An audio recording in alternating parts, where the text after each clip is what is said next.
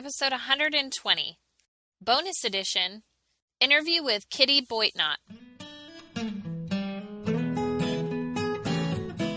Educators, is your passion tank running on empty? Look no further. Gretchen of Always a Lesson has a double dose of just what you need. Come fill yourself up with an empowering educators podcast to start your day feeling empowered.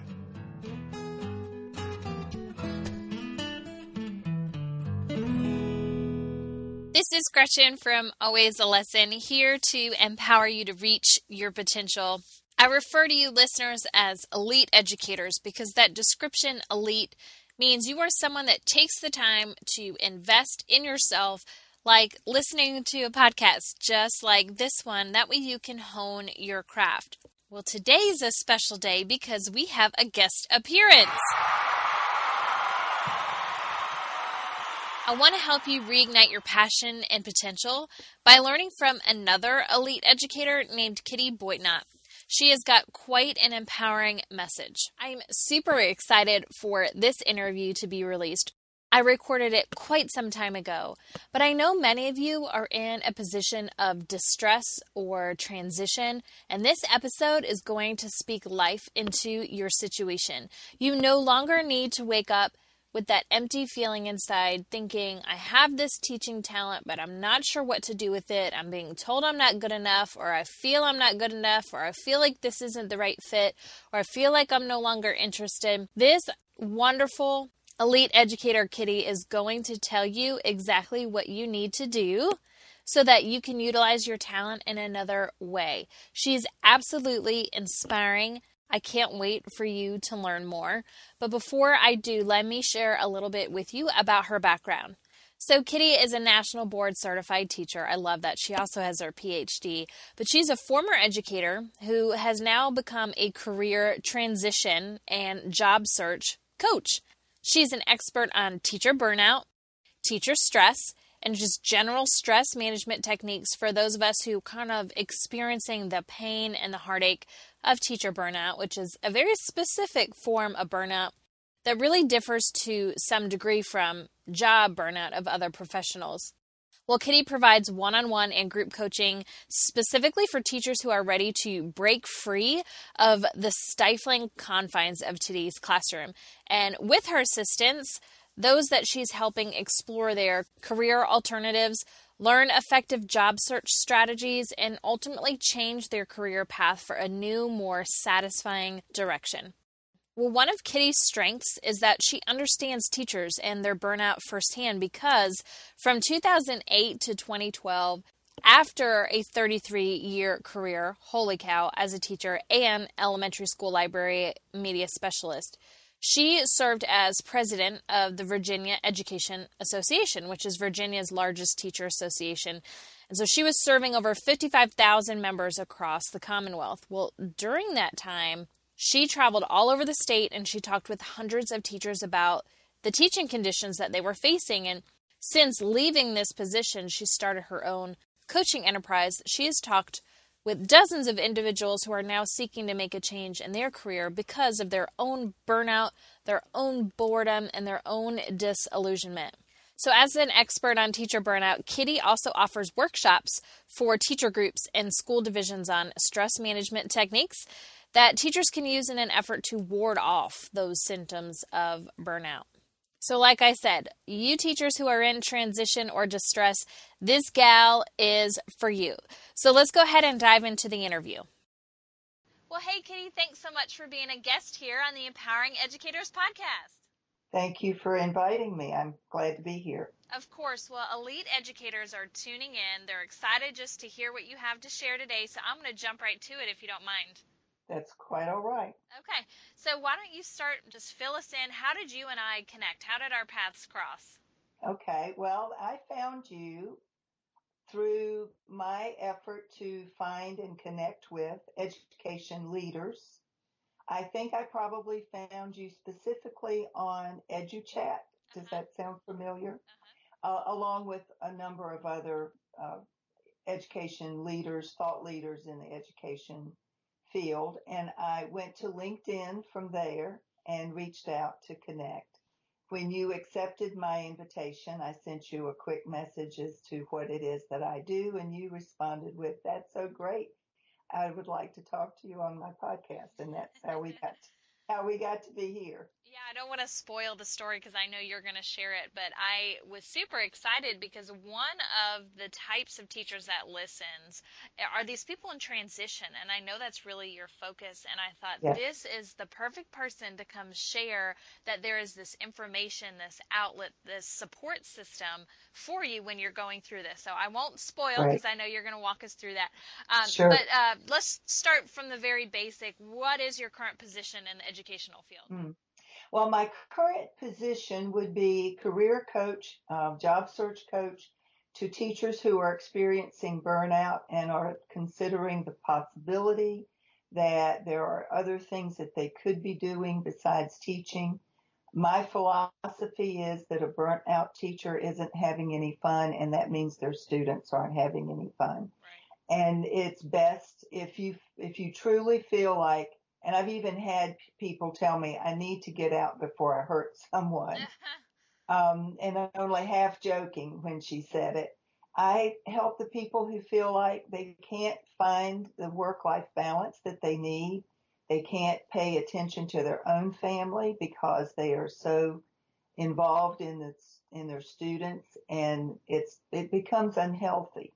And they begin to think in terms of what could I do that I could be getting as paid as well, but also have a little life beyond my work. Right. So that's what I help them to explore. And sometimes they have an idea when they come to me. Sometimes they have no clue what they might like to do next. And so we begin an exploration process that I help them through. Well, I bet you have no shortage of clients. I do not have a shortage of clients. In fact, I became so worried about it, Gretchen, that in the middle of this past school year, there was such an uptick in messages that I was receiving, phone calls that I was getting, appointments that people were making, that I went to the Board of Education in Virginia. I happen to live in Virginia, and I live near the Capitol, and I was for 4 years before I started this job, I was president of the Virginia Education Association. So I know the folks who are at the policy level in the State Department, and I know many of the members of the Board of Education. So I went and spoke during their public speaking period and offered that I was growing concerned that if everybody is getting so burnt out that they're looking to leave, who's going to be left to teach? And we need good teachers to stay and to contribute their best work in the best way that they can. Right. And the people who are at the policy level need to be doing something to relieve all of the stress that so many teachers are feeling. And they listened sympathetically, but they didn't seem to have any ideas. So I left there feeling frustrated and concerned about, continuing stories of teacher shortages. And the fact of the matter is there are plenty of teachers. There is no shortage of teachers. The problem is that there's a shortage of people who want to teach in certain areas. And that's something that policy makers could address if they would, but they seem bent on creating policies that are anti-teacher and not even always in the best interest of children. Amen. It's very frustrating, very frustrating. What were you doing before this role then? Were you still in education? I was from 2008 to 2012, I served as the elected president of the Virginia Education Association, which meant I was the face and the spokesperson for the 55,000 members of the Virginia Education Association all across the Commonwealth of Virginia. So I traveled a lot. I was lobbying General Assembly members a lot during the sessions each of the 4 years that I was in that role. I presided over board meetings and trainings. I did a lot of traveling. And that's where I began to experience my own sense of burnout and began to understand the problem of not creating work-life balance. That job was 24/7 for the whole 4 years that I was in that position. I happened to take on that role just as the economy started to crash. We started to lose members by the hundreds each month for the first year that I was president because jobs simply disappeared, because of the budget restrictions. So I was exhausted and just unable to see myself returning to the classroom at the end of my term.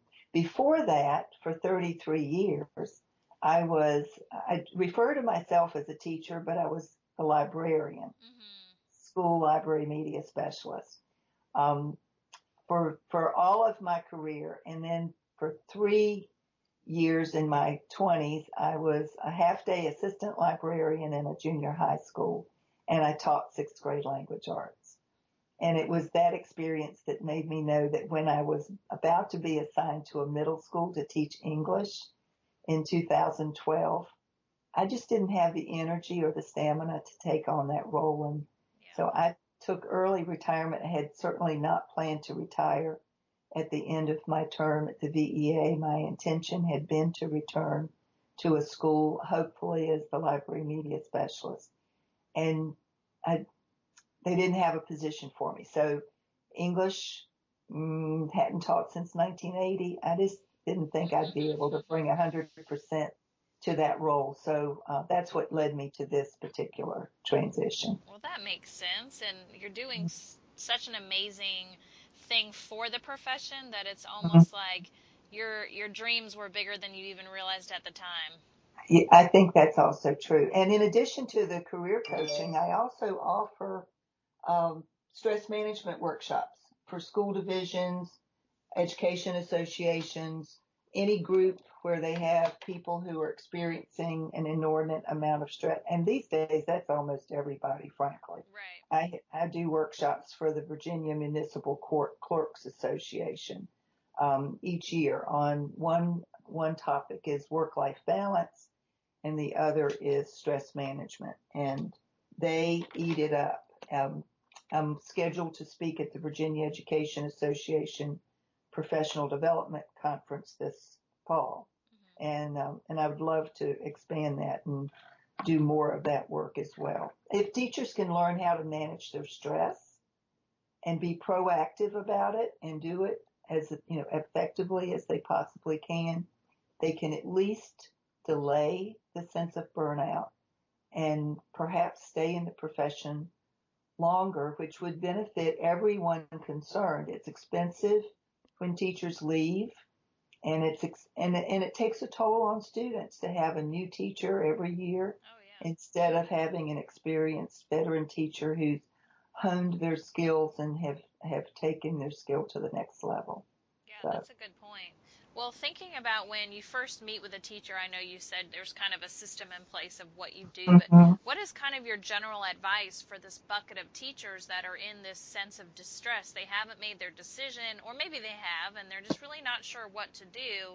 What do you generally say to them? Well, I start out with, go back to, if they come to me and they say, I'm burnt out, I can't do this anymore. I even had one young woman tell me, I just feel used up. So when you start to feel that way, and she also said, I don't have time for my husband. She was a relative newlywed. So I will suggest, okay, so and a lot of the people come to me, they always thought they wanted to be a teacher. They were teaching when they were in kindergarten, they had the classroom set up and they were teaching their teddy bears and dolls. Yeah. It's quite a shock to them to even begin to consider the possibility that there might be something else for them to do. And they also struggle with this idea, well, there's nothing for me, I'm just a teacher. So I have to remind them that they've got loads of transferable skills. Right. The trick is figuring out how to take the skills that they've developed as a teacher and market them in such a way that they can make themselves attractive to a nonprofit or a business, or even at the education policy level, which some of them are interested in pursuing. Research is certainly an area that a lot of them express an interest in. So I will take them through an inventory. I recommend a battery of assessments that help them to get in touch with what their purpose, what their true purpose might be that goes beyond teaching, the sense of mission that they have, what they want to accomplish while they're here on this planet. And then we start from there. And one of the things that I will often encourage them to do is to go back and think when they were children, 5, 6, 7 years old, before someone told them they couldn't do what it was that they wanted. What did they really want to do? Did they want to be a writer or a singer or a dancer, a musician? You know, most times, especially in my generation, I don't know about yours, but we got the message you need skills so you can get a job. You have musical talent, that's great. That's a good hobby. But it's not something you can make a living doing. And I really think we do young people a disservice when we discourage them from sharing their gifts. And so I encourage them to get in touch with their inner wisdom, their true aptitude, what they go into a zone doing. Those are clues as to what it is that they should be doing in addition to or instead of teaching. And in a lot of ways, I'm still teaching. I'm just teaching adults and I'm teaching a different curriculum. But it's still very much a teaching role that I've kept for myself. Well, absolutely, and I think you're letting them know, like, hey, just because you want to leave the classroom doesn't mean you're leaving education. Exactly. And that, you know, that will alleviate some of the guilt that they feel. And that was really part of the reason I started this business.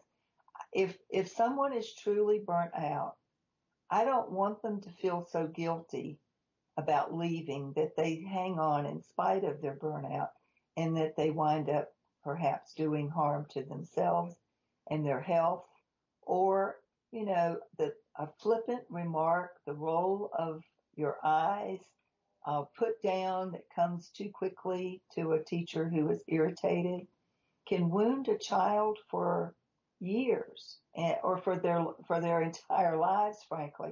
And if I can help someone avoid making that kind of negative impact on a child, then I want to be doing that. I love that. Well, I know that you're helping someone kind of learn their own lessons and put the pieces together, but thinking about yourself being a leader in this role, has there been a lesson you've kind of learned along this journey of yours that you think could be helpful to share? Oh gosh, there are so many. One of the main ones is, like you nailed it earlier. There was a bigger picture for myself, a bigger vision for myself in my own transition than I had envisioned for myself. And I think that's true for everybody. Being able to get in touch with our true purpose is a gift that is beyond words to even be able to express. If you can feel like you're doing work that you were born to do, it just doesn't get much better than that. Right. And when you are teaching and in that role, you can feel on top. I mean, I've had those moments where I felt on top of the world. I knew I was making a positive impact. I had a great rapport with my students. I felt a true allegiance to their growth and doing the best that I could by them. But when you lose that, when you begin to feel like you're just too tired to continue to give 100%, then it's time to think about, okay, so I contributed significantly in that area, but there are so many other things that maybe I could be doing where I could be truly happy and find that balance that's so elusive for so many of us. So interesting. And thinking about these educators that you're really helping them transition to their greater purpose, as you were just kind of mentioning, what attributes are you noticing make an educator great? They're not feeling great at the moment, but they actually have these skills, like you were mentioning, transferable skills for this next part of the journey. And what are those skills that you've noticed? Well, every teacher has interpersonal skills. If they don't, they're the ones that leave in the first 2 or 3 years. If they don't have the capacity to be generous and to be um, able to connect with young people, then they leave sooner rather than later. So for the teachers, most of the teachers who come to me are somewhere between year 12 and 20. Okay. And they've been successful. In some cases, they've been extremely successful. They're national board certified, and they're drawn to me because I'm also national board certified. But Congratulations. thank you. But they feel like there has to be something else, something more that they could be doing. They just reach the point where I don't see myself doing this for another 10 or 15 years. And so what else can I do? So interpersonal skills, strong communication skills, the ability to multitask, which, there's growing research that indicates that none of us multitask as well as we'd like to think that we do. But teachers do manage a multitude of tasks in a given hour, much less in a given day. They are juggling lots of plates and managing lots of different things on any given day that they're in the classroom. So it's possible for them to translate some of those skills into project management, for example. Many of the project management roles require some training. But honestly, if a teacher's looking to reinvent themselves completely, they probably need to think in terms of additional training, courses, online even, courses that they could take. Coaching is certainly an area. One of my clients had a particular passion about health and fitness. And so I encouraged her to look into a nutrition and fitness certification so that she could become a corporate wellness coach. Those are just a few of the kinds of things that people have transitioned to. I had one client who has a PhD in philosophy, and he kept writing to me about these big picture visions that he had for a message that he wanted to share. And I finally said to him, have you ever thought about the ministry? Because it feels like you have a sort of a spiritual / religious view that you feel very passionate about and that you might enjoy sharing. And he wrote me back. He said, that's so interesting that you would suggest that. My wife said she could totally see me as a minister, but not as a traditional denominational minister. He had an interest in Buddhism.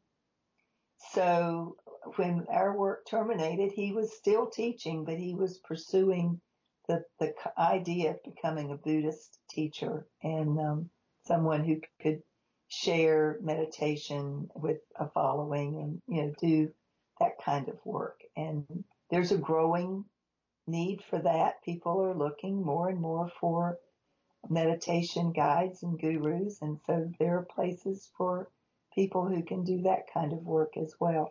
So the bottom line is that the possibilities are actually limitless. It's just a matter of where does a particular person who happens to have teaching as their background, where is it that they can feel that they are contributing on a greater scale and they are staying aligned with their core values and their true talents and aptitudes and natural born gifts. This is much more encouraging than when you think of someone in burnout. I mean, this now makes them feel like there is a next chapter. Oh, yes. And that's the whole point. I ask people, so what do you want to do next? And it may not even be their last job. If someone in their 30s comes to me for help, I will tell them this may not be your last. They'll land. I had my most recent client who was something of a phenomena because she landed in 7 weeks. The average job search is much longer than that. It takes anywhere from 4 to 9 months from start to finish, depending on the level of transition the individual needs. I have had people take as long as 18 months to find their ideal position. But in this one case, she came to me in late April, early May, and she had landed by June, mid-June, June 13th. And she had been wide open to whatever the experience of working with me might bring. And she even wrote to me, she said, the spring is already back in my step. I already feel reinvigorated. This investment has been valuable to me already. And that was the first week that we had been working together. So she landed in mid-June. And what she said was that for her, the benefit was knowing that there was something else that she could do and giving herself permission to look at all of her options, some of which she hadn't even thought about until we started working together. And she started to get in touch with what her core values were. You know, we are so busy these days doing, busy, doing this, doing that, being involved in this, that, and the other, that we forget who we are. Sometimes we lose track of what it is that we really wanted to be doing in the first place. And in the case of a lot of teachers, 20 years, you wake up, oh my gosh, there must be something else I could be doing besides this. And there is. It's just that you have to be willing to be open to it and explore and in some cases be willing to retrain and retool. In my case, I had to go get coaching certifications. And I've followed different people who've had similar backgrounds and have reinvented themselves in other ways and have learned from them, have let them mentor me. So the opportunities are certainly there. I don't have a cookie cutter approach. People who come to me wanting me to give them a list of, the top 20 jobs that teachers can translate themselves to or transition to. I'm not that person. I'm more individualized. Let's see what's in your best interest, what you were born to do. Because I think that's where they have the most success and the most satisfaction. Yeah, you want it to be a long-term solution. You don't want a Band-Aid. Absolutely. Now, like I said, sometimes the jobs are transition jobs. In the case of the client who landed in mid-June, she got a great job and she may stay there forever. On the other hand, she will be learning new skills in this new job that she might be able to translate into something even better later because she's young enough. And the economy is changing so fast. Jobs that didn't even exist 10 years ago are currently all the rave. Who knows what the jobs of 2030 or 2040 are going to be? More and more people are moving to entrepreneurial roles or consultancies. People who are retiring or at retirement age, like myself, still feel like we have plenty to contribute. So many of us are setting up shop, not just as coaches, but as consultants. And we're offering our experience and expertise to companies or corporations and nonprofits who can benefit from the lessons we've learned over our long careers. So, at the end of the day, if someone is feeling like, gosh, I'm not sure if I want to continue to teach for another 10 years, they owe it to themselves to start exploring and not delay. And I've used the analogy that I ran across recently. The best time to plant a tree was 20 years ago. Mm-hmm. The next best time is today. And the same goes for career transition. If you were thinking long term 20 years ago, you might already be ready to move from teaching into a new career. If you haven't thought about it until now, there's no point in crying over, water over the dam, but there is an incentive to start taking action today so that you can start the transition that you want for your own future. Well, you certainly are a fantastic mentor. Well, I hope so. That's my, Who do you go to for your own mentorship?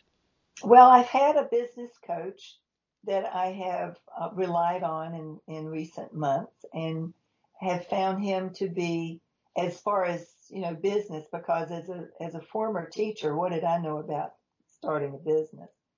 And so he's been a great mentor and accountability partner. And that's what people sometimes need, somebody just to help keep them on track.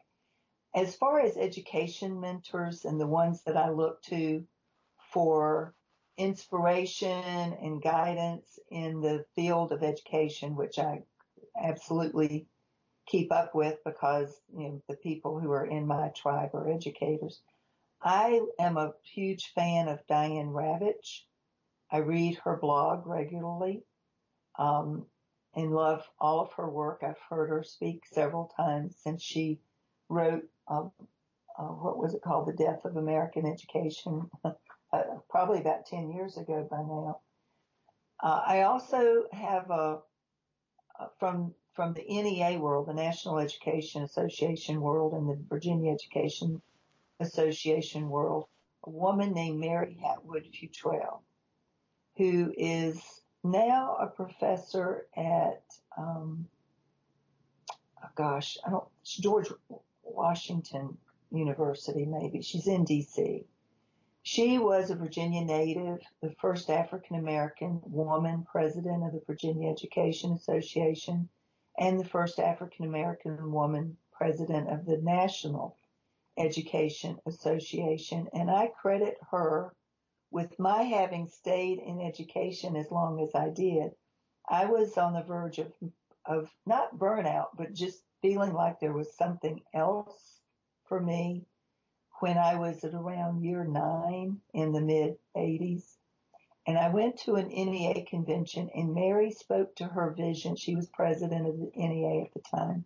She spoke to her vision of the National Board for Professional Teaching Standards. And she so inspired me that day with that one speech that I vowed to myself that I would stay with teaching, that I wanted to be part of that movement, that I wanted one day to be a national board certified teacher. And so I decided in that moment to stay with education and not look anymore for outside possibilities. I threw myself 100% into teaching and into education leadership, both as a local and state leader in my education association. And I had no idea that I would have to wait 15 years for my standards to be written and released. But that's how long it took them to get around to library media standards. I became a national board certified teacher in 2003, a long held dream. And then I recertified in 2012. So I'm a huge fan of that process and believe that it helps teachers take their practice to the next level.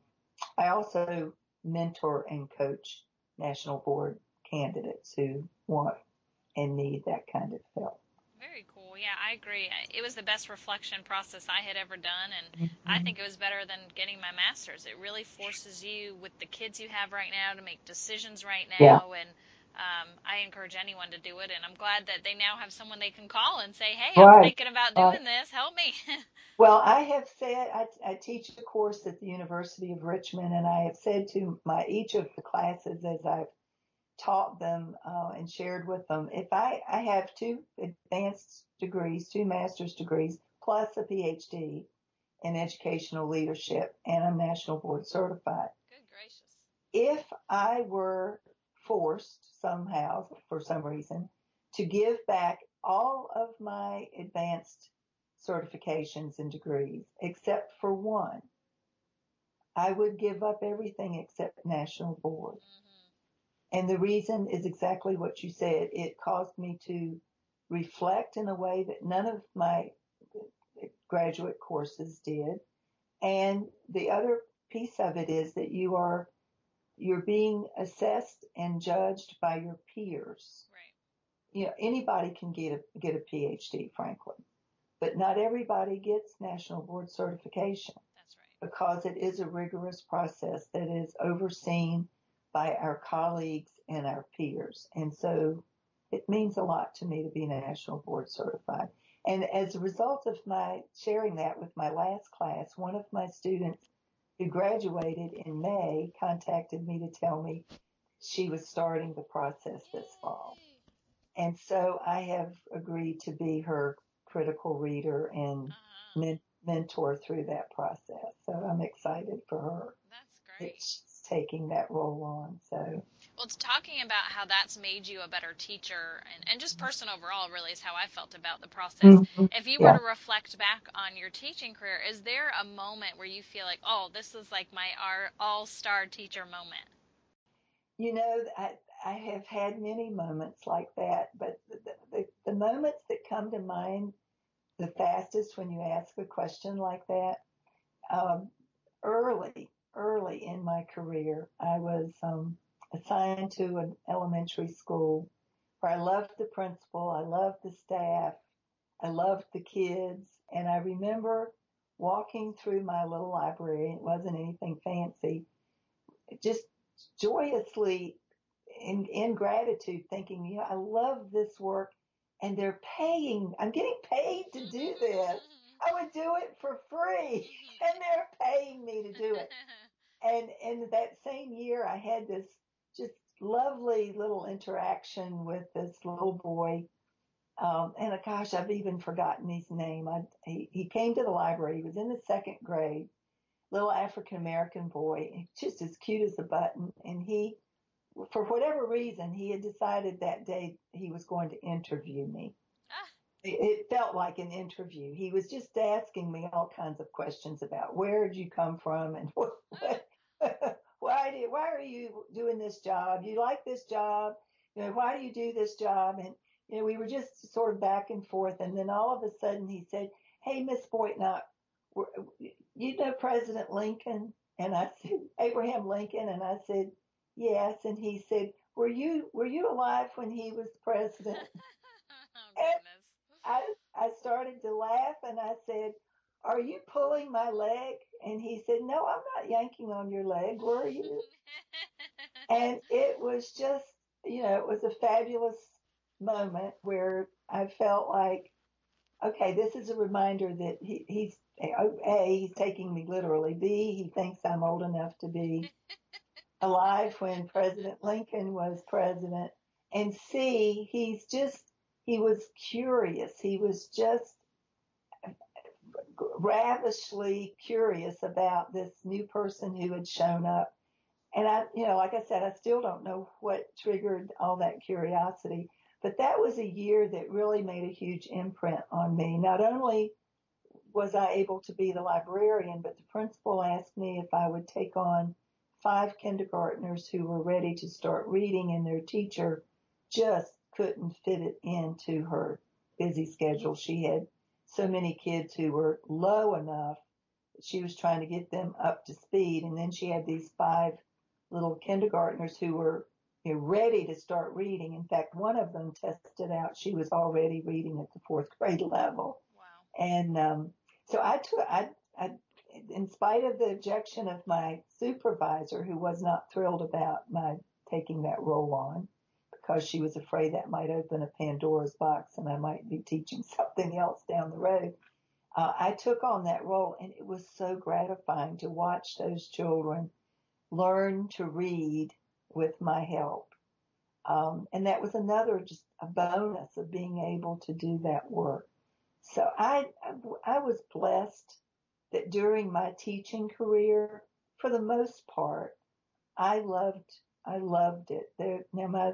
I had principals that I didn't love necessarily, but the job, and I always said that being the librarian was the best job in the building, and I still think that's probably true. But I also became acutely aware of the growing demands, and I am certainly not against accountability, but accountability that's gone completely amok, using tests that were never designed to be used the way they're currently using them, using arbitrary benchmarks to measure both children and teachers' achievement and ability to perform. I think we've gone off the rails, frankly, policy-wise. And I think a large part of that is the cause of increasing burnout for teachers.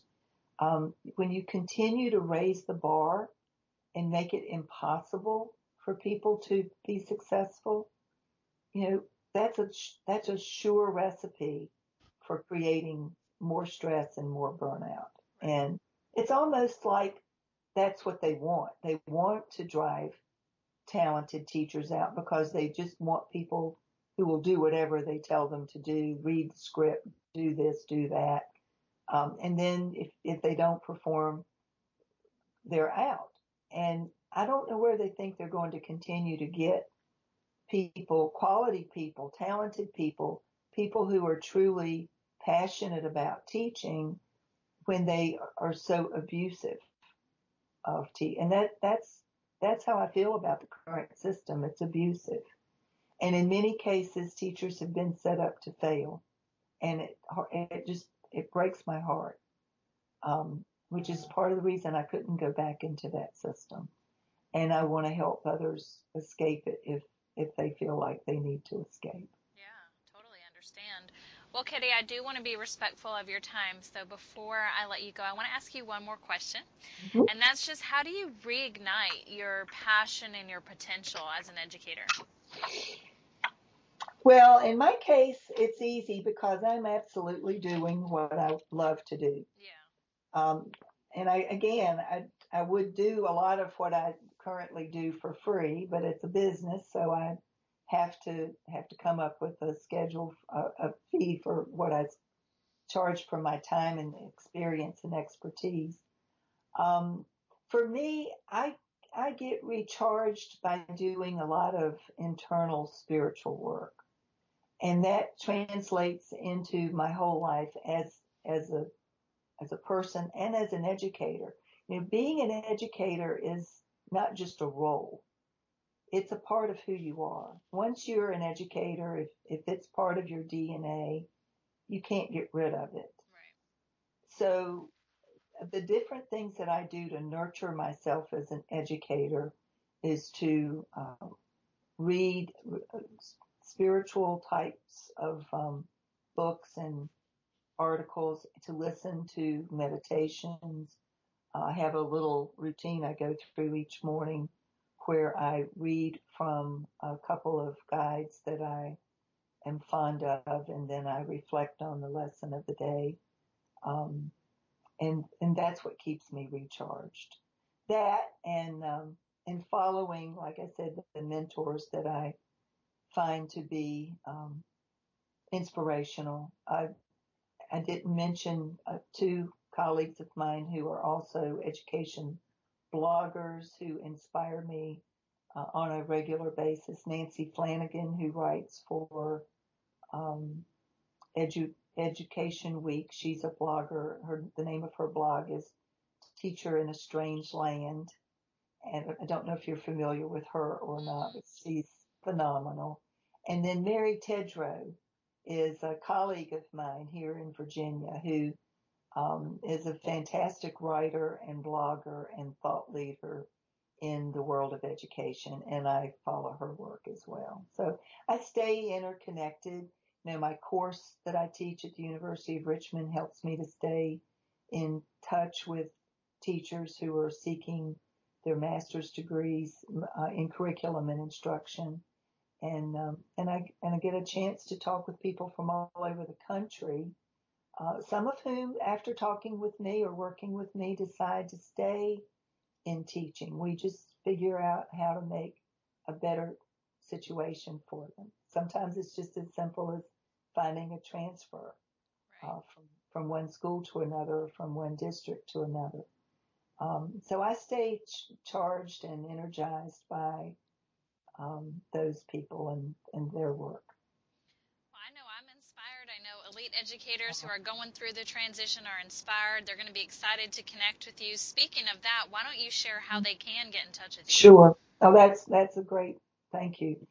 They can certainly find me on my website at teachersintransition.com. They can also contact me by email at kittyboitnott@gmail.com. Perfect. Well, guys, start connecting with Kitty today. Kitty, thanks so much. I look Thank forward to you, chatting Rich. with you again soon. Right. Thank you so much. All right. Bye-bye. Bye. Woohoo! Holy cow. Wasn't that an exciting episode? We haven't really talked about this taboo topic ever, really. So I'm a little nervous to release it, but I know so many of you are going to be like, amen, hallelujah.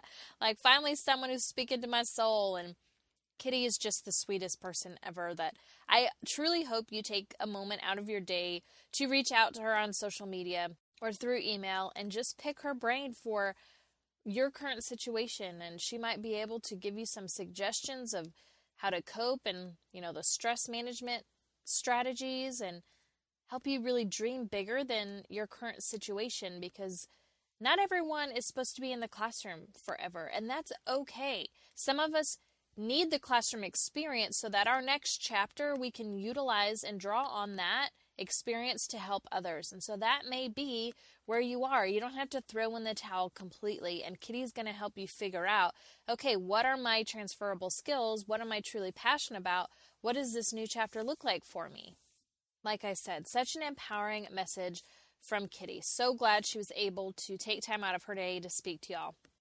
All right, Elite Educators, that is a wrap for this week's special edition interview podcast with Kitty Boitnott. Now go out and be great, because you've just been empowered.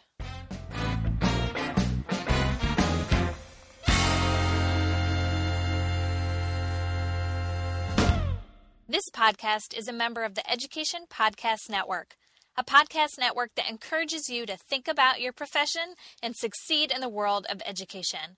Whether you're a first-year educator or a seasoned veteran, there is a podcast for you. All of the shows are produced by educators who want to shape education through meaningful discussion and content. So head on over to edupodcastnetwork.com for more details.